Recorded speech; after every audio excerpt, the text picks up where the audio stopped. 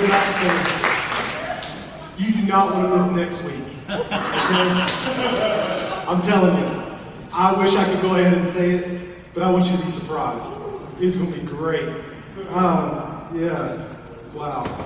So anyway, this week was an interesting week, wasn't it? If you're on Facebook, I'm actually surprised that you're here. You somehow managed to live through the crisis of 2011. Oh, Lord. You being here is a total miracle because you were still alive after they changed the profile. It's just, I mean, how dare they? Gosh, how dare he change that after? You know what was hilarious about all that? And I'm going to throw myself in there, although I tried to offer perspective, that's what a pastor's supposed to do. We used the medium of Facebook to complain about Facebook. I find that just a little weird. I'm going to go on Facebook and complain about Facebook. Go somewhere else. Do it on a blog site. Get a blogger. Get a Google Plus account and complain about Facebook. Don't use Facebook to complain about Facebook. That's just weird. But like somebody said, they kind of just jumped on the bandwagon, and it was fun. And it was fun. It tore everybody up. But you're here, and the grace of God is sufficient, even for when they change Facebook.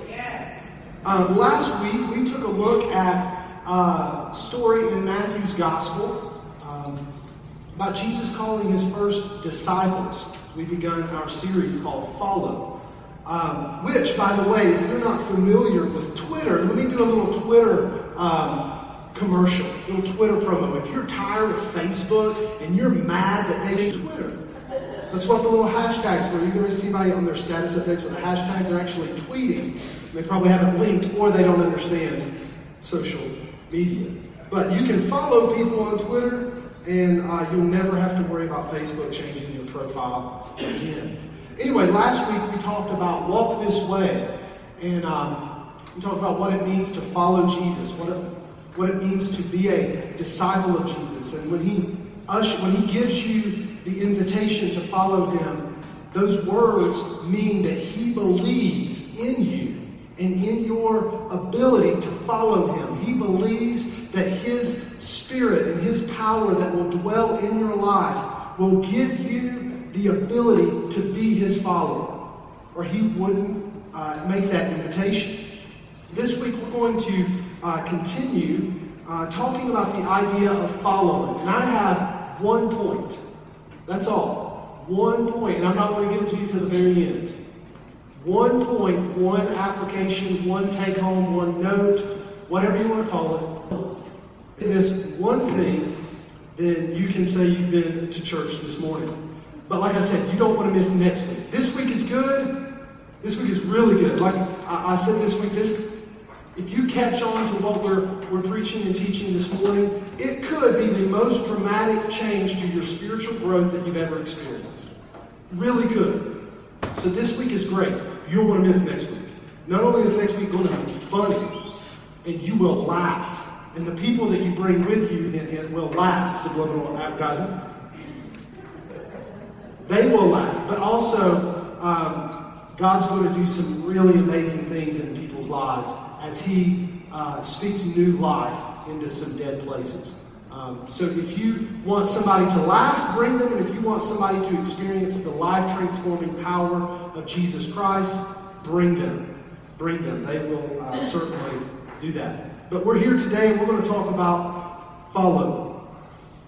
To kind of catch you up on a backstory, if you're not really familiar with the Gospels, if you're, you didn't go to Sunday school, you didn't go to kids' church, you didn't go to vacation Bible school, you don't know anything about the Gospel, I'm going to give you a little Reader's Digest version of what's happened up to this point. As you can probably tell by the video, we're going to talk a little bit about Peter this morning.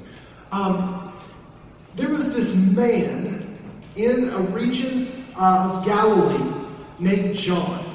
And John went into the wilderness and began dunking people in the river Jordan.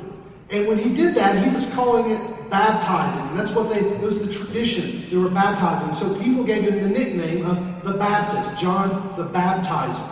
And so John is dunking people in the river, and this up-and-coming prophet, this up-and-coming rabbi, this up-and-coming, what would eventually be known to the world as the Messiah, comes to John in the river and says, I need to be baptized by you to fulfill Scripture.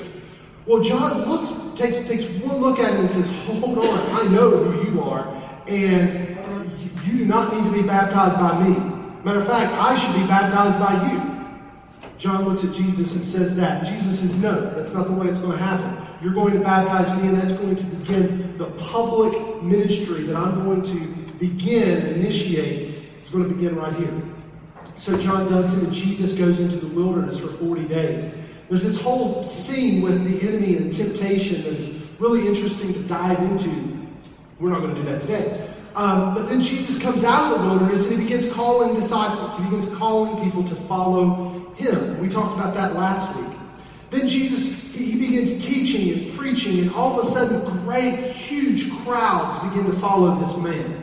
And wherever he goes, a huge crowd shows up, and he heals people, and people who are blind can see again, and people who can't walk get up and carry their bed away, and people who are dead. He interrupts funeral processions, and people come back to life. And so some crazy stuff's happening around this guy named Jesus. And in the midst of all of this, he gathers together this group of 12 individuals. And we call them the disciples. Some people call them the 12, the apostles, whatever you want to call them. Jesus gathers together this group, and he begins to pour his life into them. He begins to pour teaching into them. He begins to pour himself into their lives to eventually pass on the ministry that Jesus begins into their hands. And there are two people in this 12, one named Simon, who's also called Peter, and another guy named Judas. His last name, if you will, it's kind of a joke. If you were a vacation Bible school junkie, you may have called him Judas is a carrot. Yeah, somebody? I heard an amen, I think. Judas Iscariot, Simon Peter, they didn't have last names, so I was just kidding. They were just called son of somebody. So Judas is a carrot. And Peter, who's also known as a rock. They have very similar lives. They're both disciples. They're both following Jesus. They're both walking and following wherever this man Jesus goes. They go with him. And they're both receiving the same teaching. They're both receiving the same instruction. They're both receiving the same life-giving grace from Jesus into their lives to transform them. But their lives are also quite different. These are two very different men. Peter, just to tell you a little bit about his story, Peter is the only other human on record to walk on water. Jesus does it. Peter's in a boat with the 12. He's in a boat with them, and Jesus isn't there, and then Jesus starts walking on the water to them. And Peter sees him, and they're all kind of losing their mind, thinking they're seeing a ghost. But Peter looks at him, and they recognize him as Jesus, and Jesus is talking to them, and Peter says, if that's you, tell me to come follow me.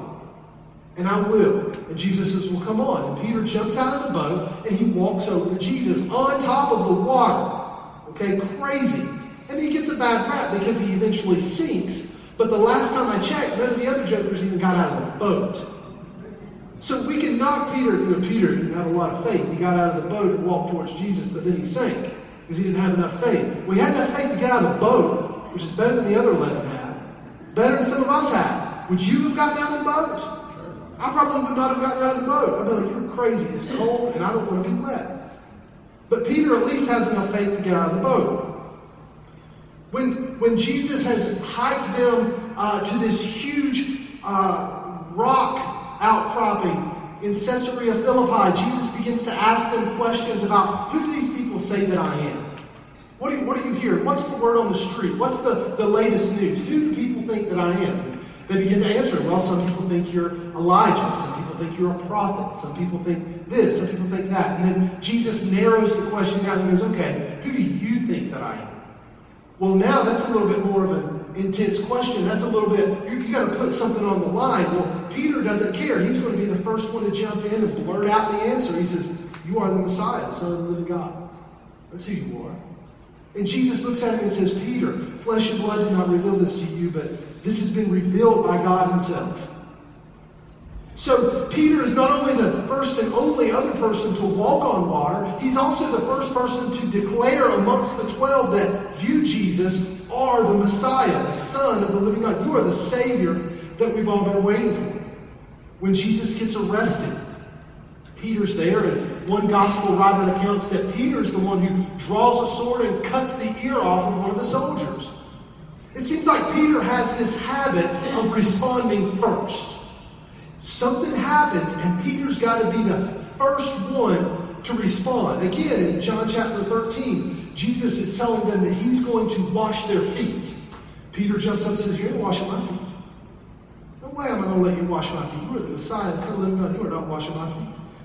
Jesus says, well, if I don't wash your feet, you have no part of me. And Peter says, well, don't stop at my feet, wash my whole body. You see, sometimes Peter got it. Sometimes Peter didn't get it. But one thing was not going to stop Peter. He was not going to be second. It didn't matter if he got it right or wrong. He was going to be first. So Peter has this way about him. And sometimes Jesus commends him and says, you have received that by revelation of God. And sometimes Peter gets smacked down and Jesus says, you're the devil. You are the devil. For instance, Jesus looks at Peter and says, get behind me, Satan. One minute Peter's revealing things of God, the next minute Peter's the devil. But that's a little bit better than Judas. Because we don't know anything about Judas. The only thing that we know about Judas is that he's one of the 12. He's in the 12. That's it. We also know that he keeps the money, which is forever and always given people in churches who keep the money, whether you call them clerks or treasurers or accounting officer or finance manager, whatever, a bad man. We all assume they're Judas. Okay? But that's all we know about Judas. That's it. Outside of his betrayal of Jesus Christ, the only thing that we know about Judas is he kept the money. And he's one of the 12. But in the days and hours before Jesus' betrayal and arrest and crucifixion, these two similar yet very different individuals begin looking incredibly similar. They begin looking a lot alike. You see, in the little funny clip, and you gotta love old Jesus movies, man. My favorite part of that is the soldiers all have these, not just British accents, but incredibly British accents. It's like, what are you? It's like Monty Python. That's what it is. Monty Python does the crucifixion. That's what some of those movies feel like. You know, those of you who've seen Monty Python, you get it, right? It's like, what's the... Life of Brian. Holy Grail. The one I'm thinking of is the Holy Grail, where they're chopping the guy. This is the Holy Grail where they're chopping the guy's legs and arms off.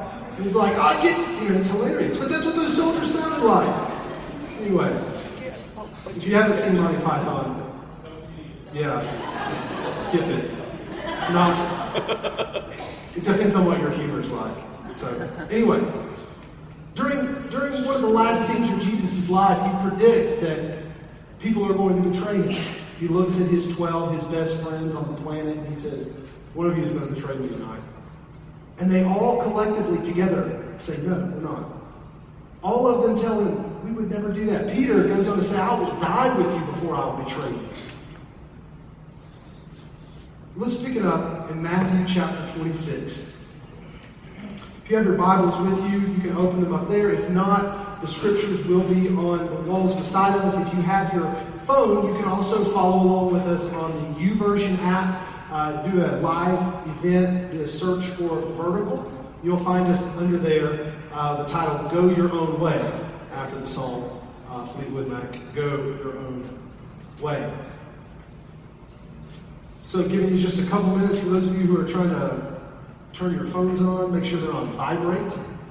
Vibrate is a good thing to make sure they're on. Those of you who have your Bibles, we're going to begin in verse 47. Here we go. Let's jump into this. Matthew 26, beginning with verse 47. While he was still speaking, Judas, one of the 12, arrived. With him was a large crowd armed with swords and clubs, sent from the chief priests and the elders of the people. Now the betrayer had arranged a signal with them. The one I kiss is the man. Arrest him. Going at once to Jesus, Judas said, "Greetings, Rabbi," and kissed him. Jesus replied, "Friend, do what you came for." Then the men stepped forward, seized Jesus, and arrested him. So here we see Judas's betrayal. Maybe you've heard the story, maybe you haven't. There's not a lot to it. Judas basically prearranges an agreement with the chief priests and the elders and the leaders of the Jewish religious society and says, "I'm going to out Jesus." Basically, Peter says, "I'm going to lie about Jesus, say that he said things that he didn't say that he meant things that he didn't mean, and I'm going to betray him and implicate him so that you can arrest him.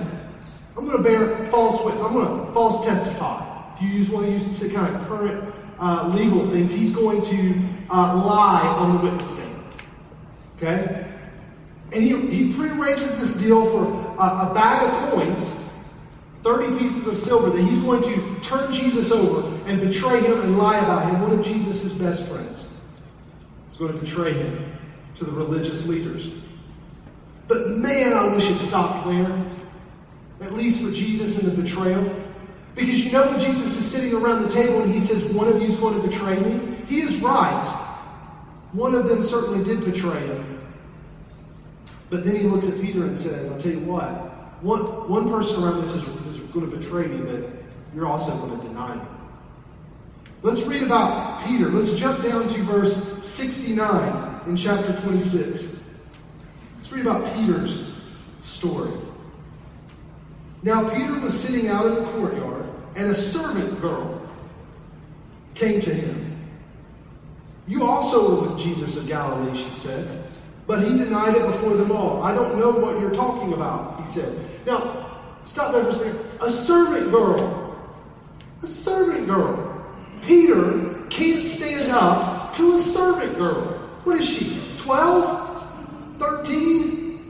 She's a little girl. Peter is a fisherman. Yeah, like the movie showed you. Every time you think it, you ever notice every time Peter gets he's depicted, is that the right word? In movie, he's like this gruff man with a huge beard. Looks kind of more like John the Baptist than anything else, right? Peter, the man who walked on water. Peter, the man who stood up to Jesus and said, "You're not going to wash my feet." Peter, this guy who can lift huge nets out of the water with fish in them. Peter is intimidated by a little girl? Really? Come on. You got to have a better backbone than that, Peter. You got to have a little bit more courage than that. You have been on the sea when the boat's about to turn over. You have seen and you have declared that you got to have a little bit more backbone than that to stand up to a little girl. It's not like she was going to hurt him. It's not like she was going to smack him. We're talking about a little girl. Peter's this fisherman, tough, gruff guy, like someone you might meet from Deep Creek or Great Bridge. See, I had to throw that in there because that's where I live. There's some roughneck people living in Great Bridge too, because I live there. And so that automatically, West Virginia people live in Great Bridge, so it doesn't make sense, does it? I had to say that. That was like, I don't know if you noticed this, that was an obligatory joke, because I cracked on Portsmouth a couple weeks ago. So, lest anyone think that I'm anti-Portsmouth, there's your Deep Creek Great Bridge joke.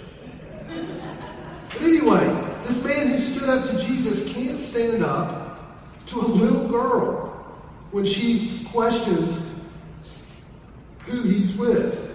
And it goes on. Verse 71. Then he went out to the gateway where another servant girl saw him and said to the people there, this fellow was with Jesus of Nazareth. He denied it again with an oath. I don't know the man. 2 girls. Peter, come on, bro.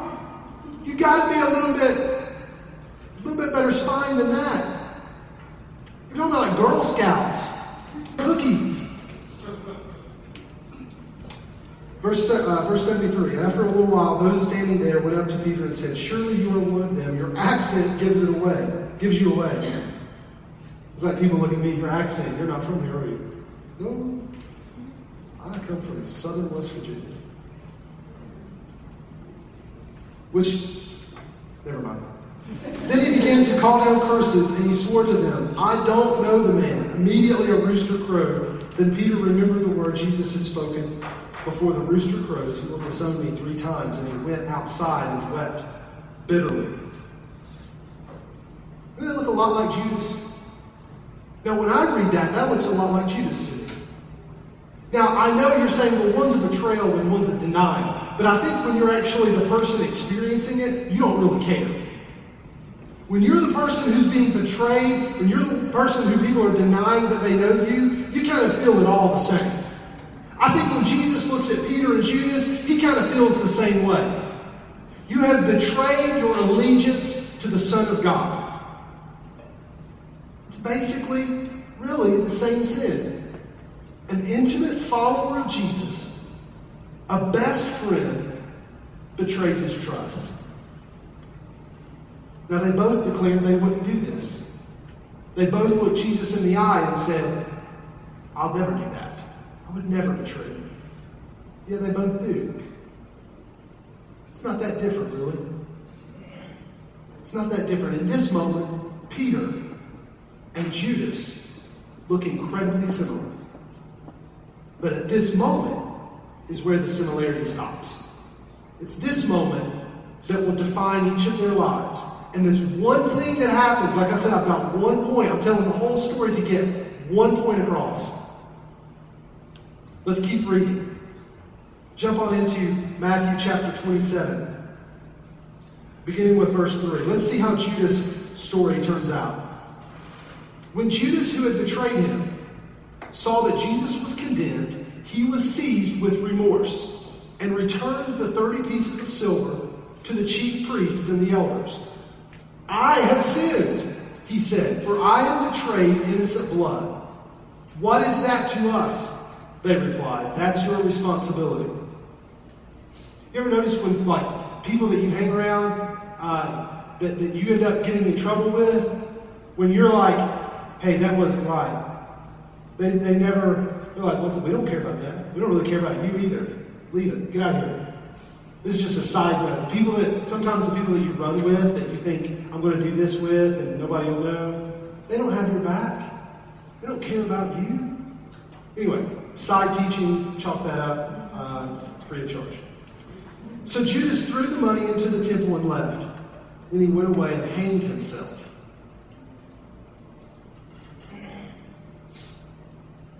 It's intense.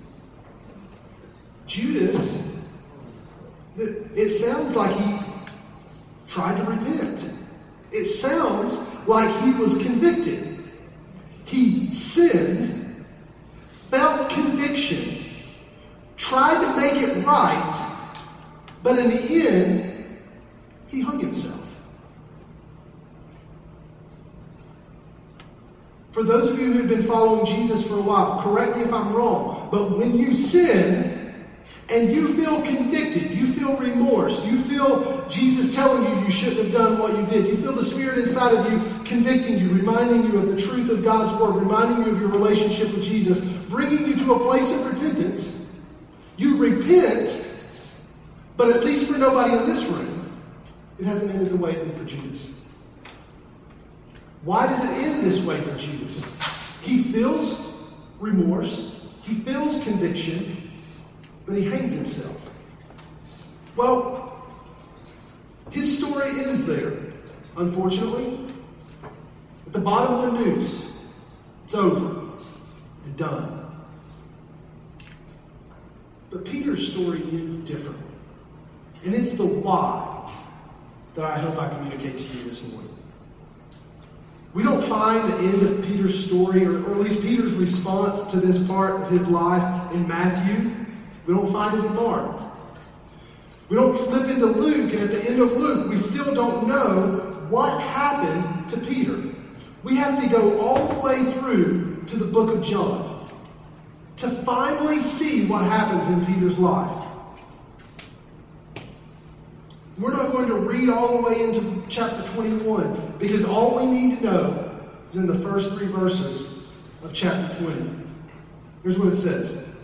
Right now, Peter has simply walked off the scene. He's walked off the stage. He's denied Jesus and walked off crying, feeling remorse, feeling the same conviction that Judas felt. Verse 1 of chapter 20 in the Gospel of John says this. Early on the first day of the week, while it was still dark, Mary Magdalene went to the tomb and saw that the stone had been removed from the entrance. So she came running to Simon Peter and the other disciple, the one Jesus loved, and said, "They have taken the Lord out of the tomb and we don't know where they have put him." So Peter and the other disciple started for the tomb. The word "and" is all you need to know about Peter's life.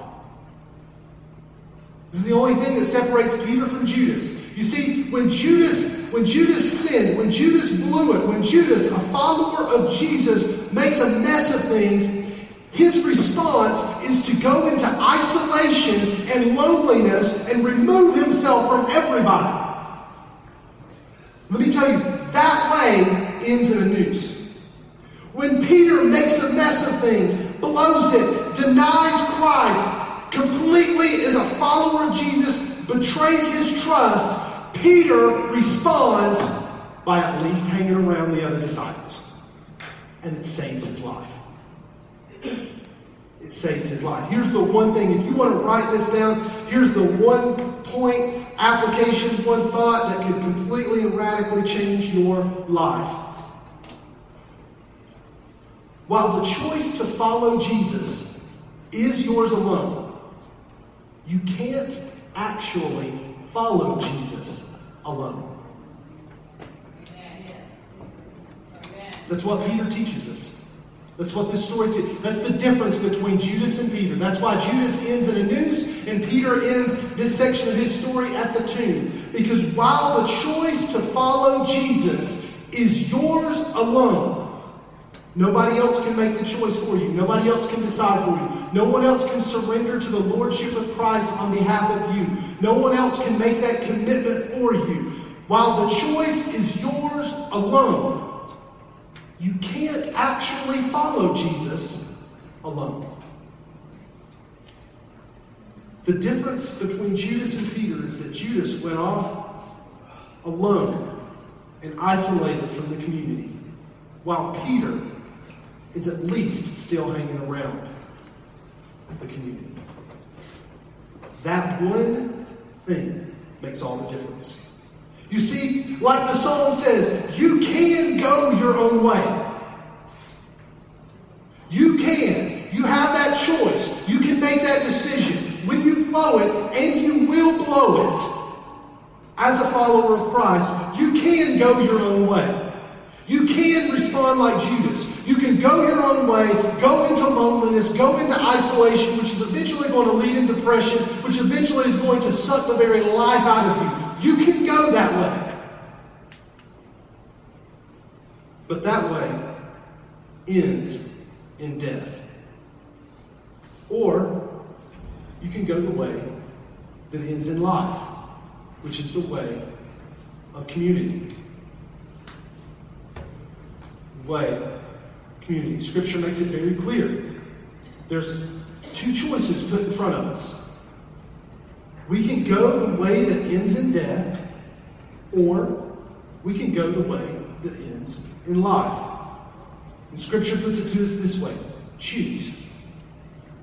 Choose death or choose life. While you can choose Jesus all on your own, and that's only your decision, that's only your commitment, that's only your surrender, you can't follow him alone.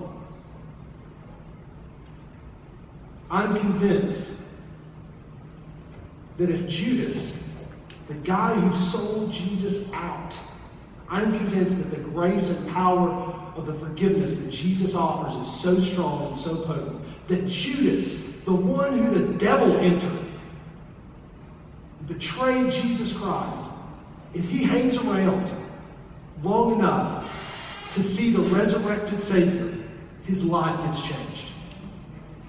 Because Judas and Peter don't look that different to me. Their sins don't look that different to me. Jesus forgave Peter, restored him. He's preaching on the day of Pentecost. Thousands of people getting saved. He's going all over the known world, preaching the gospel. People getting saved, people getting healed. His shadow goes over somebody. Whoo! They're healed. That could have been Judas. That could have been. But it wasn't. Because he chose to try to follow Jesus alone. You can't follow Jesus alone. It takes a community.